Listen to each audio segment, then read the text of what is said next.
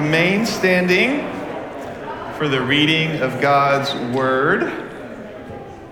For those of you who have not yet met, my name is Josh, and I serve as the lead pastor here. Just like Steve said, I'd love to connect with you afterward. We'll have a number of people up here to pray, to answer any questions, and we'd love to get to know you. All right, so our scripture reading for today comes out of Matthew 5, starting in verse 17.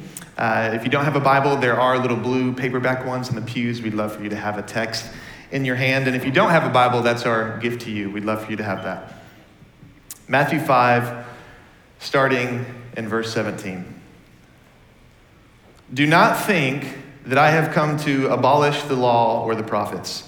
I have not come to abolish them, but to fulfill them. For truly I say to you, until heaven and earth pass away, not an iota, not a dot will pass from the law until all is accomplished. Therefore, whoever relaxes one of the least of these commandments and teaches others to do the same will be called least in the kingdom of heaven. But whoever does them and teaches them will be called great in the kingdom of heaven. For I tell you, unless your righteousness exceeds that of the scribes and Pharisees, you will never enter the kingdom of heaven. This is the word of the Lord. You may be seated. Let's pray. Father, I thank you for another time to come together, to sing to you, to declare your greatness together, to hear one another sing, to watch one another worship and be stirred up in our own affections at how great you really are. And now as we turn to your word, I ask that you would give us a great sense of clarity in what can be a very confusing text, even maybe in some ways a very disturbing text. God, I ask that you would give us clarity. Lord, I pray that you would help us to simply see who Jesus is today, and then be able to see ourselves in response to that. I ask that your Holy Spirit would convict us, would honestly lay our hearts bare in order to examine ourselves today. Not in guilt, not in shame, but in submission. So with your Spirit, help us, with your Holy Spirit, unite your power with my weak words and cause devotion and conviction and comfort in the gospel today. We trust you for it, for we ask it in Jesus' name. Amen. I don't know if you're aware of this, or maybe you haven't noticed, but there are a number of young engaged couples or newlywed couples in our congregation.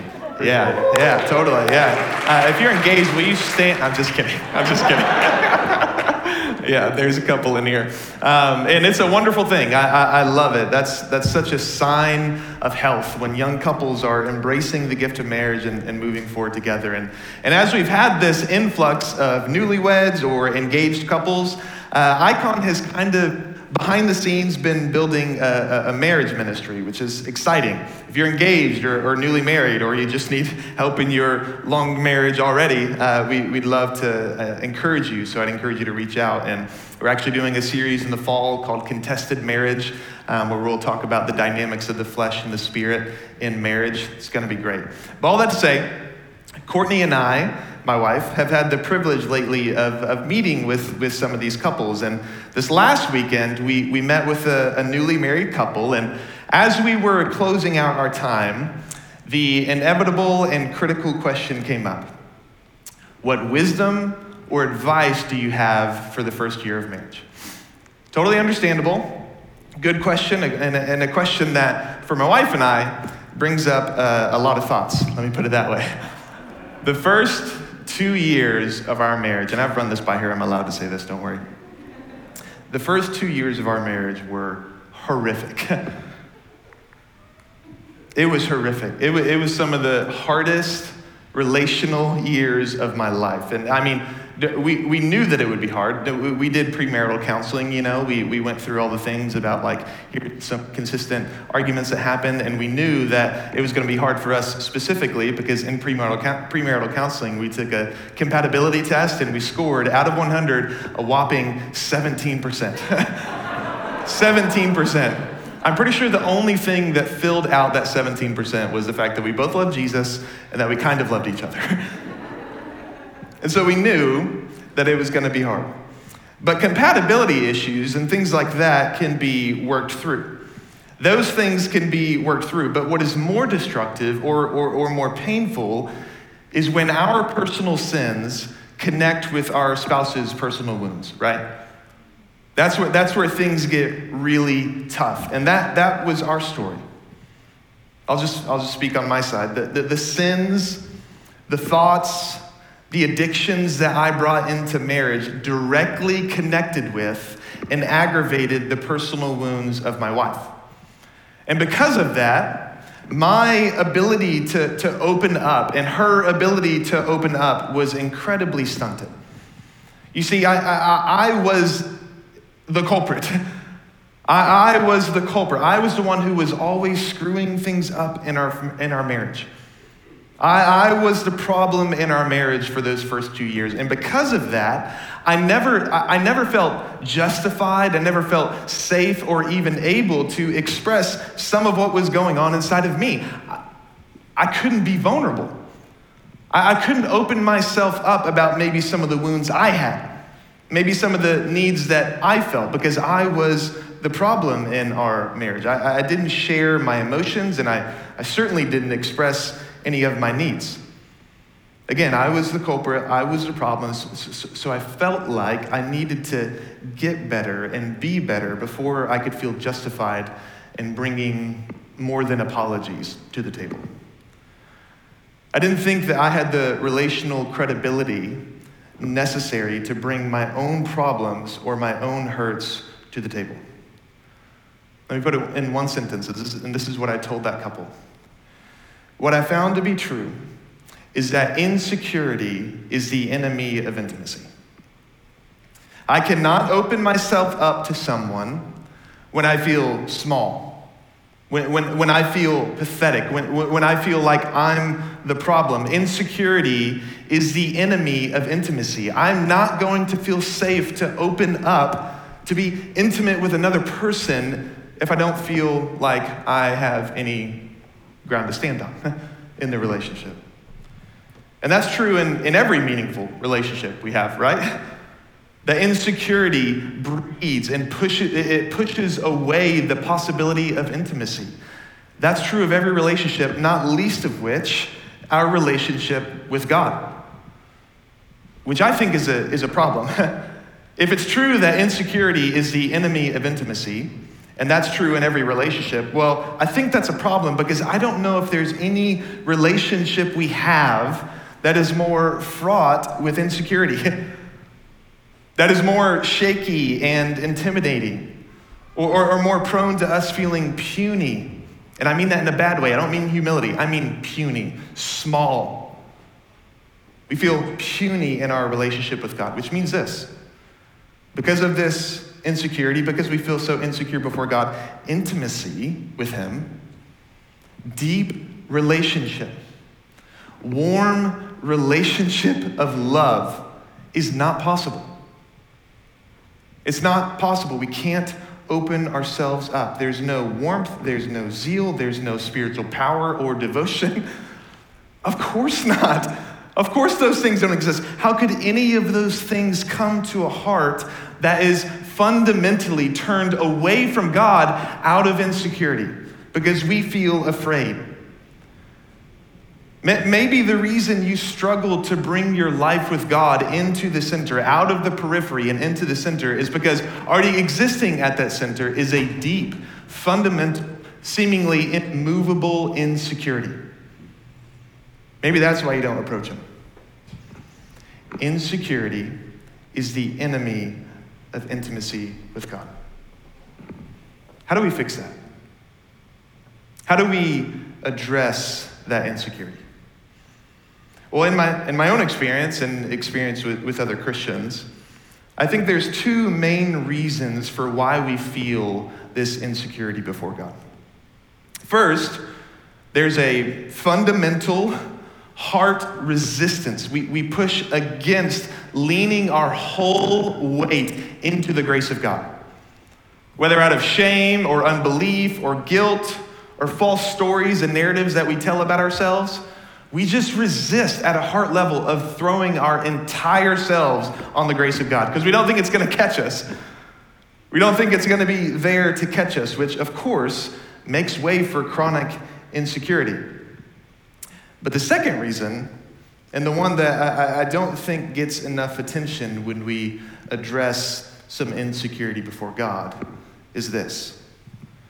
You know deep down that you have not given your entire heart to God.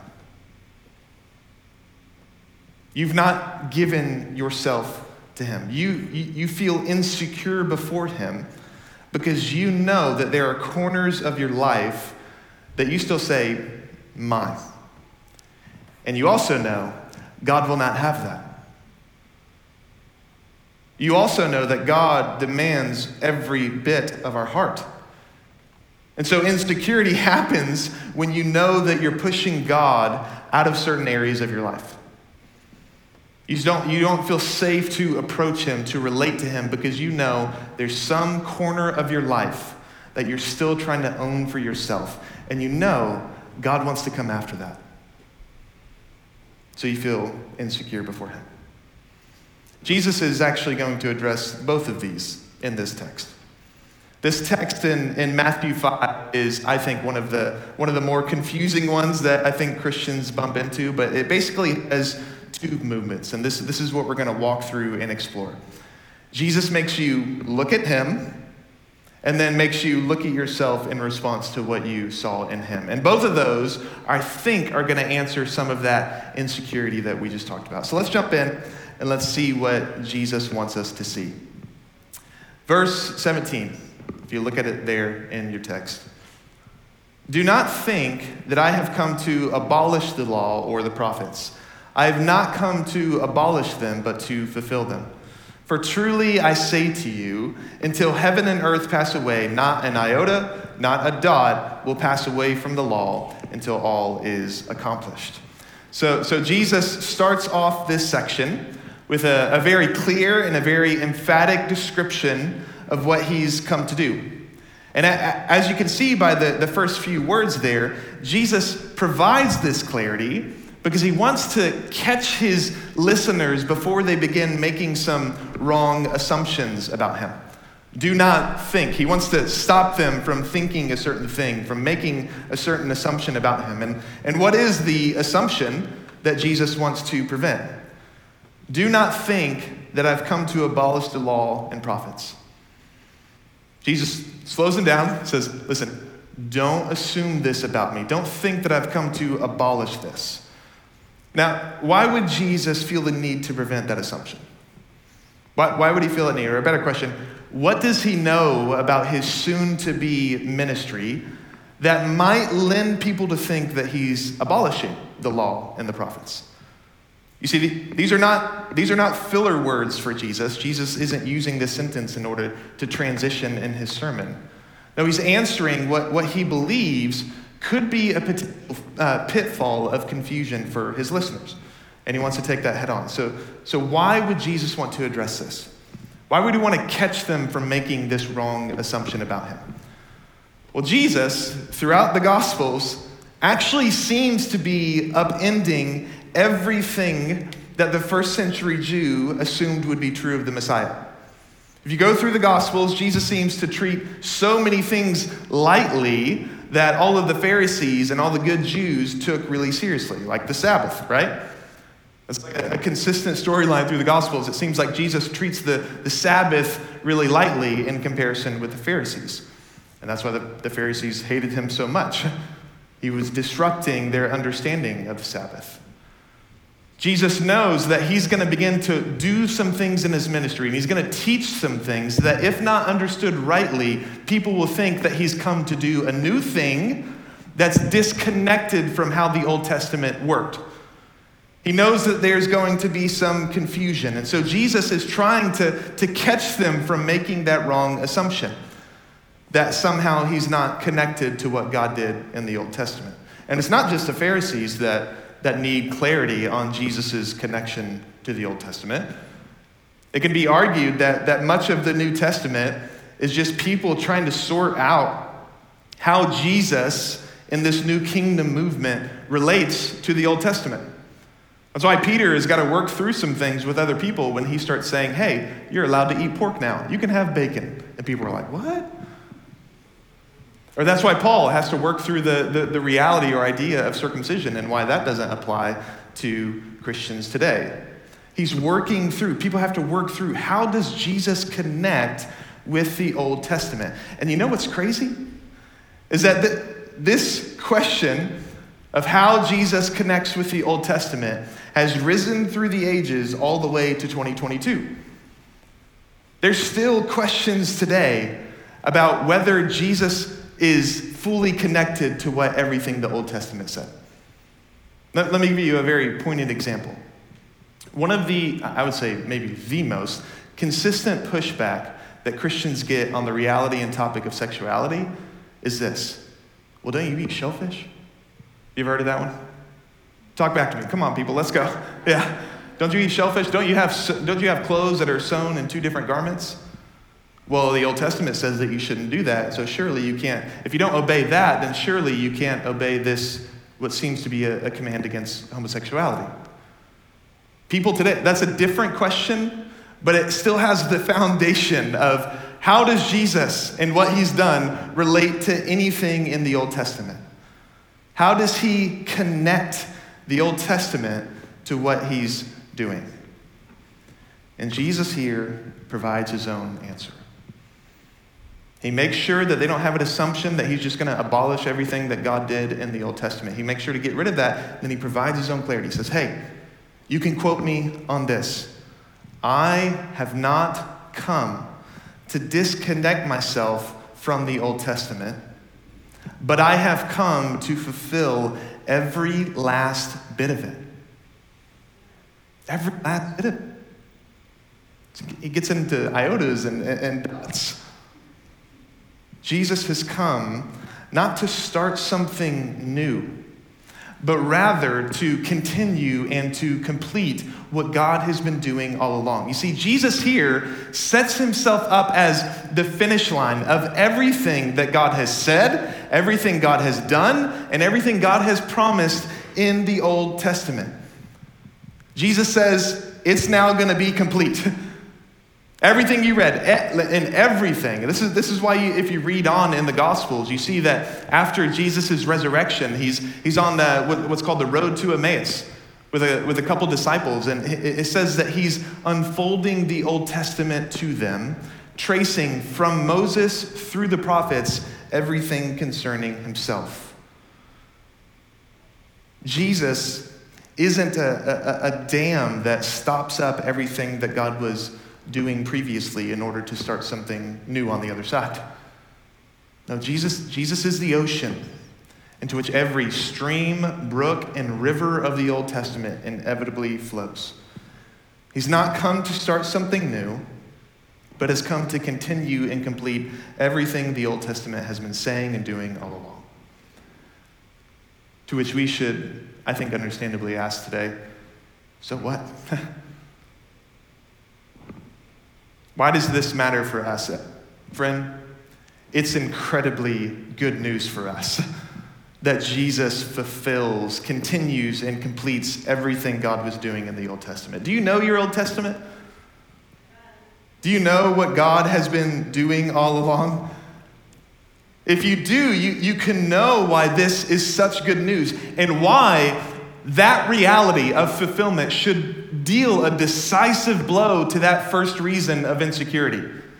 Feeling like the grace of God has run out for you. Feeling like you can't lean back to the grace of God because it's not going to ultimately catch you. If you understand this reality that Jesus is talking about, that insecurity can go away. It can begin to get pushed out. Jesus comes to complete it. Complete the story of the Old Testament. The Old Testament, it covers a story that spans thousands of years and has one main theme: that God is unrelenting and unceasing in his commitment to redeem human beings. Jesus has come to pick that up and to complete it.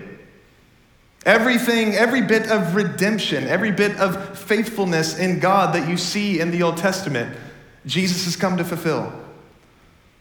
The Old Testament, which starts off with a high note, right? The eternal God, out of abundance of his own joy and not a single need in himself, creates the world out of nothing.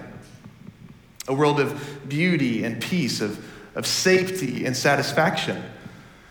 But not long after that creation, as we know, his human image bearers screw it all up. Out of rebellion, we introduce sin into the world, and all of creation plunges from the place of paradise.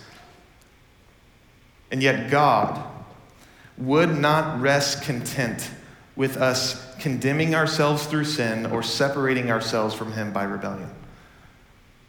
The Old Testament is about him taking on the task of redemption. This task of redemption is followed through the whole Old Testament. He chooses Abraham, who he will make into a people that numbers more than the stars of heavens. And then this people that comes from Abraham is eventually made slaves in Egypt. And God does everything necessary to free them from their oppressors and bring them into their own land. But despite this freedom, his people, the Israelites, continue on in their rebellious ways and break their covenant with God again and again and again. And yet, God still remains faithful through it all. That's the theme. That's the plot line of the Old Testament. That God is faithful. That he has promises that he will complete. He does not start over. He does not give up. But through the ebbs and flows of his own people's devotion or lack of devotion, he remains steadfastly committed to redeeming us and bringing us back to himself. And Jesus here says to you today that he is the fulfillment, the continuation, the completion of that same commitment. Jesus has come to bring into harmony every note of the Old Testament that's still out of tune. He's come to bring redemption to God's people that will be so complete and so full, so final that even their own disobedience can't wiggle them out of that relationship. Do you feel it, friend? Do you feel the consummation of it all? That Jesus finishes it all. He fulfills it all. He picks up the Old Testament and carries the story forward. That he's now the greater Adam who will bring about God's renewed paradise. He's the greater Noah who will lead people into the ark of grace out of the flood of God's wrath. He's the greater Abraham through whom God creates a new people. A greater Moses through whom God actually delivers not just from the tyranny of a nation, but from sin and death itself. He's a greater Joshua who defeats the enemies of God in sin. He's the greater David, the righteous king of God's people. Jesus is the continuation and completion of God's purposes, plans, and promises all throughout the Old Testament. And this should tell us some things in regard to that insecurity that we have, friends. It should tell us that Jesus is enough and that God is faithful. If you struggle with the grace of God today, if you feel insecure in your relationship with God because you're afraid to fully fall back into grace, we just hear these two things. Jesus actually is enough and God actually is faithful. Jesus is enough to give you confidence and grace. The Old Testament is filled with all kinds of problems and frustrations, sins and shortcomings. And yet God, in his wise plan, sets forth Jesus Christ at this time in history in order to resolve that. If Jesus can be the satisfying resolution of everything that happened in the Old Testament, surely he can be enough for you. Every problem, every sin in the Old Testament, if it can be dealt with in Jesus Christ, surely your little junior varsity sins can be dealt with. And second, God is faithful. This is what we see in that Jesus is this fulfillment. God is faithful. God doesn't give up. God doesn't start over. I mean, again, throughout that 1,000 years of the Old Testament, God had every chance and every right to give up on his people. to let them devolve into form and to devolve into lives lived apart from him. But he doesn't give up. He moves forward the storyline of redemption with an unceasing commitment. If God can do that, if God moves the story of redemption forward in the face of every sin that happens in the Old Testament, surely he can move forward your own story in grace. If he can remain faithful in the face of Adam the coward, he can deal with your sins. If he can remain faithful in the face of Noah the drunkard, he can remain faithful to you in grace. If he can remain faithful in the face of Moses the rager or Abraham the liar, surely he can remain faithful to you in grace. Or in the face of David, the rapist and murderer, surely he can remain faithful to you in grace. What we see in the fulfillment of Jesus is a faithful God who carries forward and completes every promise, every plan, despite the sins of his people. That should give us some confidence in grace. Now, this is a massive announcement that Jesus has just made. It's a big deal, right? And with news as important as that, it seems as though we should be given a way to respond. And we do. This is where Jesus takes these next few verses. Go ahead and look back in the text with me. Therefore, so in response to what he just said, whoever relaxes one of the least of these commandments and teaches others to do the same will be called least in the kingdom of heaven. But whoever does them and teaches them will be called great in the kingdom of heaven. For I tell you, unless your righteousness exceeds that of the scribes and the Pharisees, you will never enter the kingdom of heaven. Slow down, he says. Is Jesus being legalistic here? Talking about righteousness, talking about Pharisees, talking about the law. What in the world is Jesus talking about? What's going on here? If we're honest, this is one of those passages that confuses us. We hear Jesus lay down the law, and we immediately start picking up all kinds of interpretations in order to, I think, resolve the sense of tension that we think this creates with the gospel. Is Jesus being legalistic here? Well, we got to come up with an interpretation that still makes sense of that with what we know about the gospel. We start to panic. We start to try to resolve that tension. We think Jesus is trying to ratchet up the law in order for us to be guilty so that we'll seek a righteousness that comes from him, which is itself greater than the Pharisees. That's how so often this text is interpreted, that Jesus is, what he's doing is trying to get us to feel guilty, needy, so that we'll run to him. And that's a true statement. We are guilty. We should sense our need for Jesus, and we should run to him for safety and for righteousness. And that God has given us this righteousness in Christ, which, true, is indeed greater than the righteousness of the scribes and the Pharisees. That is true and should be never let go of. But that's not what these verses are talking about. That interpretation is us introducing anxiety into the text and trying to resolve it by implanting something that is true into verses that are trying to communicate something else that is true. Friends, there are plenty of other verses that can give us the confidence of imputed righteousness. We don't need this one for that. There's so many others. So, what are these verses actually talking about? What is Jesus saying here? Is he being legalistic and expecting us to be perfect? That's a no.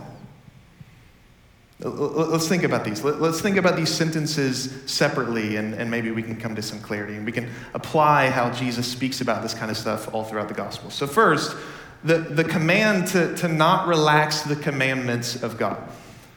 Okay. Well, one of the consistent rebukes that Jesus gets from the Pharisees is that he's relaxing the commandments, right? That's what they keep charging him with, rebuking him with, thinking that he's relaxing specifically the commandment around the Sabbath again. And when Jesus is accused of not taking God's commands seriously, how does he respond? He responds by showing that the Pharisees are actually missing the heart of the commandment. He brings the commandment back to the heart. So Jesus, in his own practice of something like the Sabbath, is the way Jesus doesn't relax this commandment is by bringing it to the heart. Jesus takes the commandment and says, you got to go deeper, which actually ratchets up the commandment.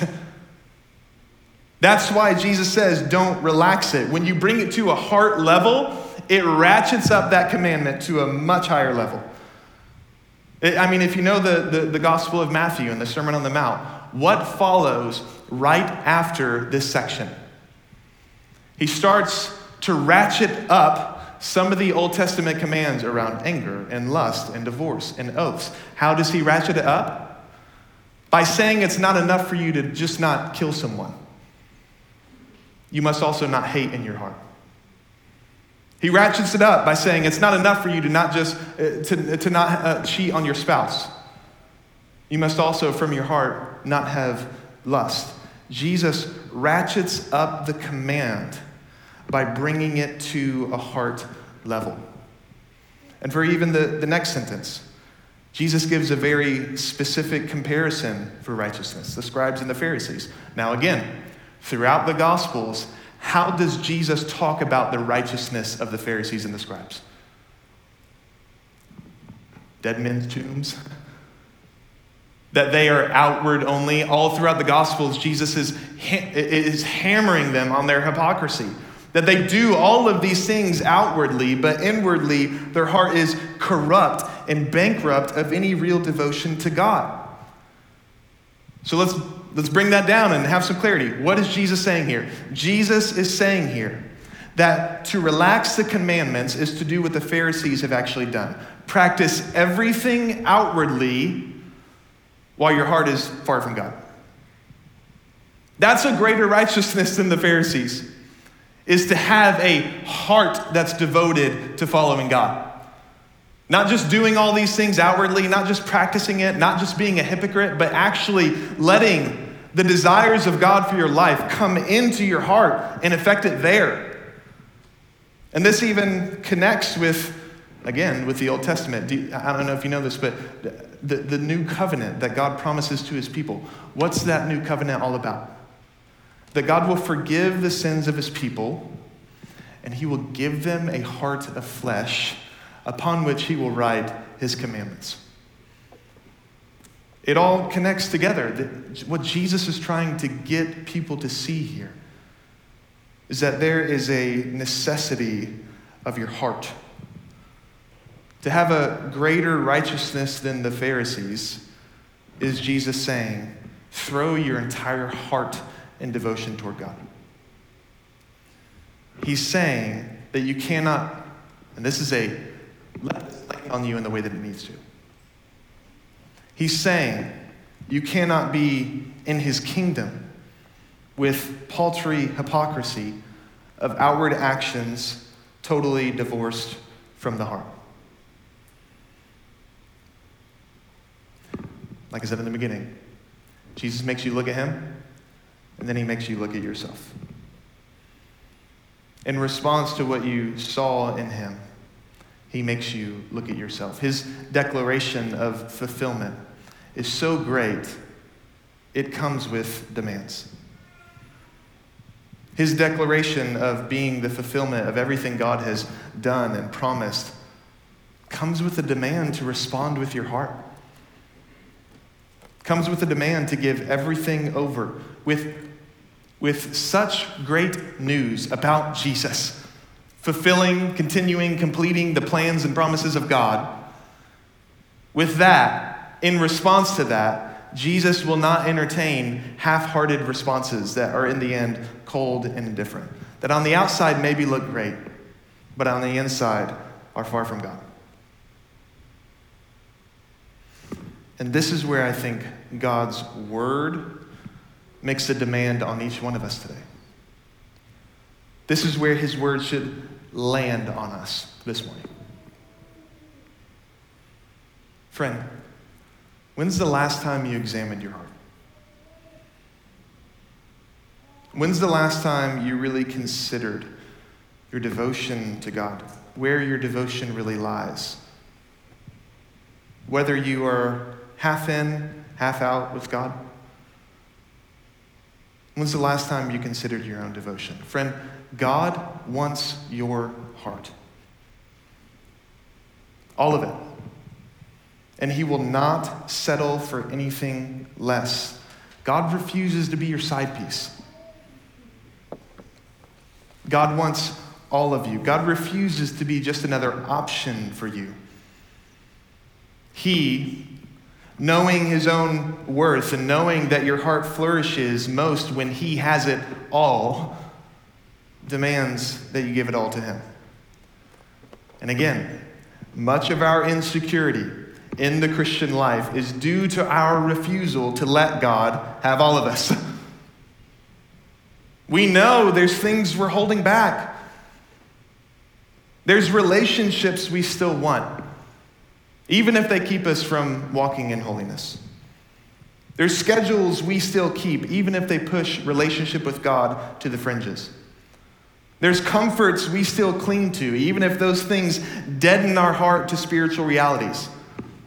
There's a sense of control that we refuse to give over, even if it presses us into the ground with self-dependence and self-reliance.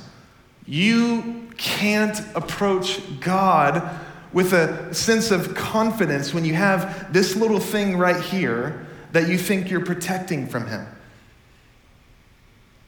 You'll always know it's there. You'll always know there's something you're holding back from God. And so it's not grace that's making you insecure or the lack of grace, it's your lack of submission that's making you insecure.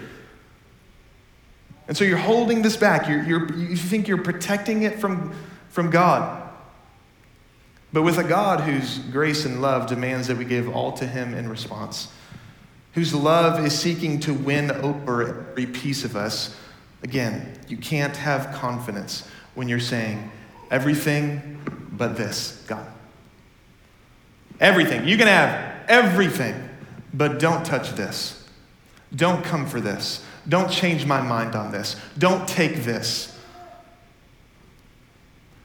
Let me make it really personal. So I've been pretty vulnerable with you guys in the past, right? I've shared realities of past suicidal tendencies. I've shared mental health problems. I've shared marriage problems this morning.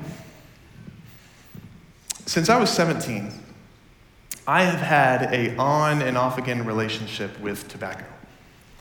And it has, listen, I don't think smoking is sinful. I don't think it's inherently sinful.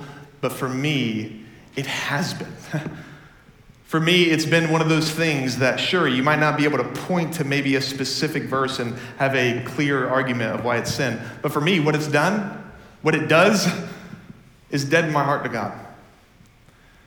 And for the last 14 years now, it's this cycle, this on and off again relationship with something I know God wants me to submit to him. And I'll tell you the truth. Yesterday afternoon, I was under the burden and weight of this text. And to think that there was still something that I just want to say, God, you can have everything but this. This little piece of comfort that for some of you might feel really small, but for me is emotional. I had to say, you can have it again. You can have it again. You can have it again. And who knows when I'm going to have to say that again, right? I had to give it over. There was still a piece of my heart that wanted to protect something from the all-consuming fire and pruning work of God, who demands all. I had to turn it. I had to turn it over. And for so long I was waiting for a good day to turn it over, So we do, right? We wait for an easy day to repent. Friends, that's not coming. There's not an easy day to repent. There's not an easy day to give over your heart to God. It's going to be painful, but it will be worth it. What is it for you? Maybe you've got a secret addiction. Maybe you've got a wound that has festered into bitterness and you've forgotten how to operate without resentment. Maybe you've got a relationship that you know needs to be mended. Maybe you've got a relationship that you know needs to be ended. Maybe you place a guardrail around your possessions in order to protect what you have from the call to sacrifice. Or maybe you're playing that whole Christian in Seattle game where you emphasize your busyness in order to excuse your lack of relationship with God. Whatever it is, friend, today is the day. Today is the day to repent from that, to relent from hiding that piece of your heart from God. Today is the day. Again, there's not going to be an easy day. If you wait for an easy day, you will find it never comes. Today is the day to relent, to give over in fresh devotion, fresh submission to God, every bit of your heart. Because he will have it. Here's what I know about God from my experience and from the Bible, is that either he will win or you will leave.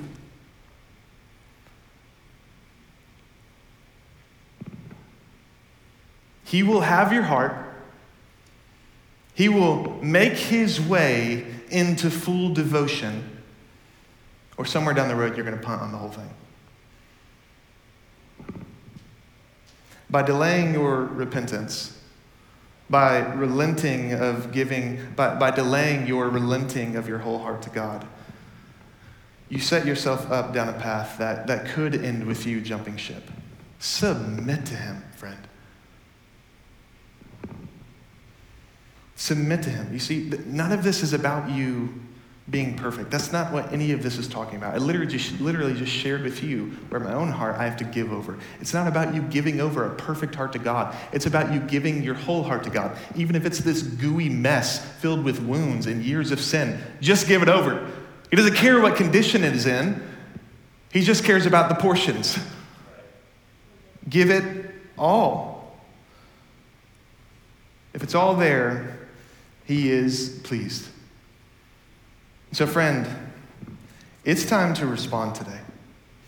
It's time to respond to Jesus' call to give your whole heart to him.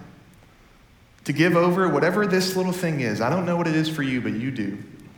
Whatever this thing right here is, to let loose and say, Lord, you can have it. To respond to the faithfulness of our gracious God, who has done everything necessary to give us confidence in his grace. To respond to that by giving full submission, so that we can be confident before God because of the fullness of his grace and because we know our hearts are submitted. So we're gonna respond today, friend. We're gonna do something a little bit different. I'm gonna pray, and we're gonna go immediately into our time of silence. And after our time of silence, which we do every week, we're just gonna go straight into worship and song. And I just want you to have a time for you to deal with God, for you to deal with whatever it is that you feel convicted to give over to him. To have an extended time to just sit or stand or kneel, whatever you need to do to deal with this great God. And then at the end, after worship, we'll come up and have the relief of communion. But first, let's pray, let's be silent, and let's either sing or reflect and deal with our great God. Father, you are good to require everything. Who else would give it to? Who else would be deserving of our entire heart? Who else could handle it? Nobody. You and you alone can carry the weight of our whole hearts. All of its wounds, all of its desires, all of its feelings and emotions and wants and ambitions. God, you can handle it, and you tell us, because of your grace, to give it all over. So I pray that right now, as we enter into a prolonged time of response, would your Holy Spirit lay us bare before you, to overpower our stubbornness and our resistance, and imperfectly, sure, but with our whole heart say, you can have it all. Thank you for the grace of Jesus Christ that permeates everything we do. Your demand of our hearts is not in a vacuum. It comes from a declaration of Jesus Christ died, raised, and now, with open arms, welcomes every sinner despite their condition. Thank you for that grace. Would that wonder and beauty move us to respond to you now? We trust you for it and ask that your Holy Spirit would come, for we ask it in Jesus' name. Amen. This teaching was recorded as part of our current sermon series at Icon Church. During our weekly gatherings, we move from the teaching to a time of response.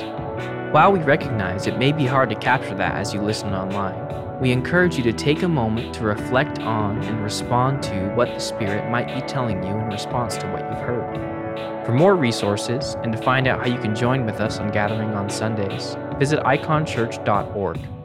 And as we say each week, Christ is all, and we are His.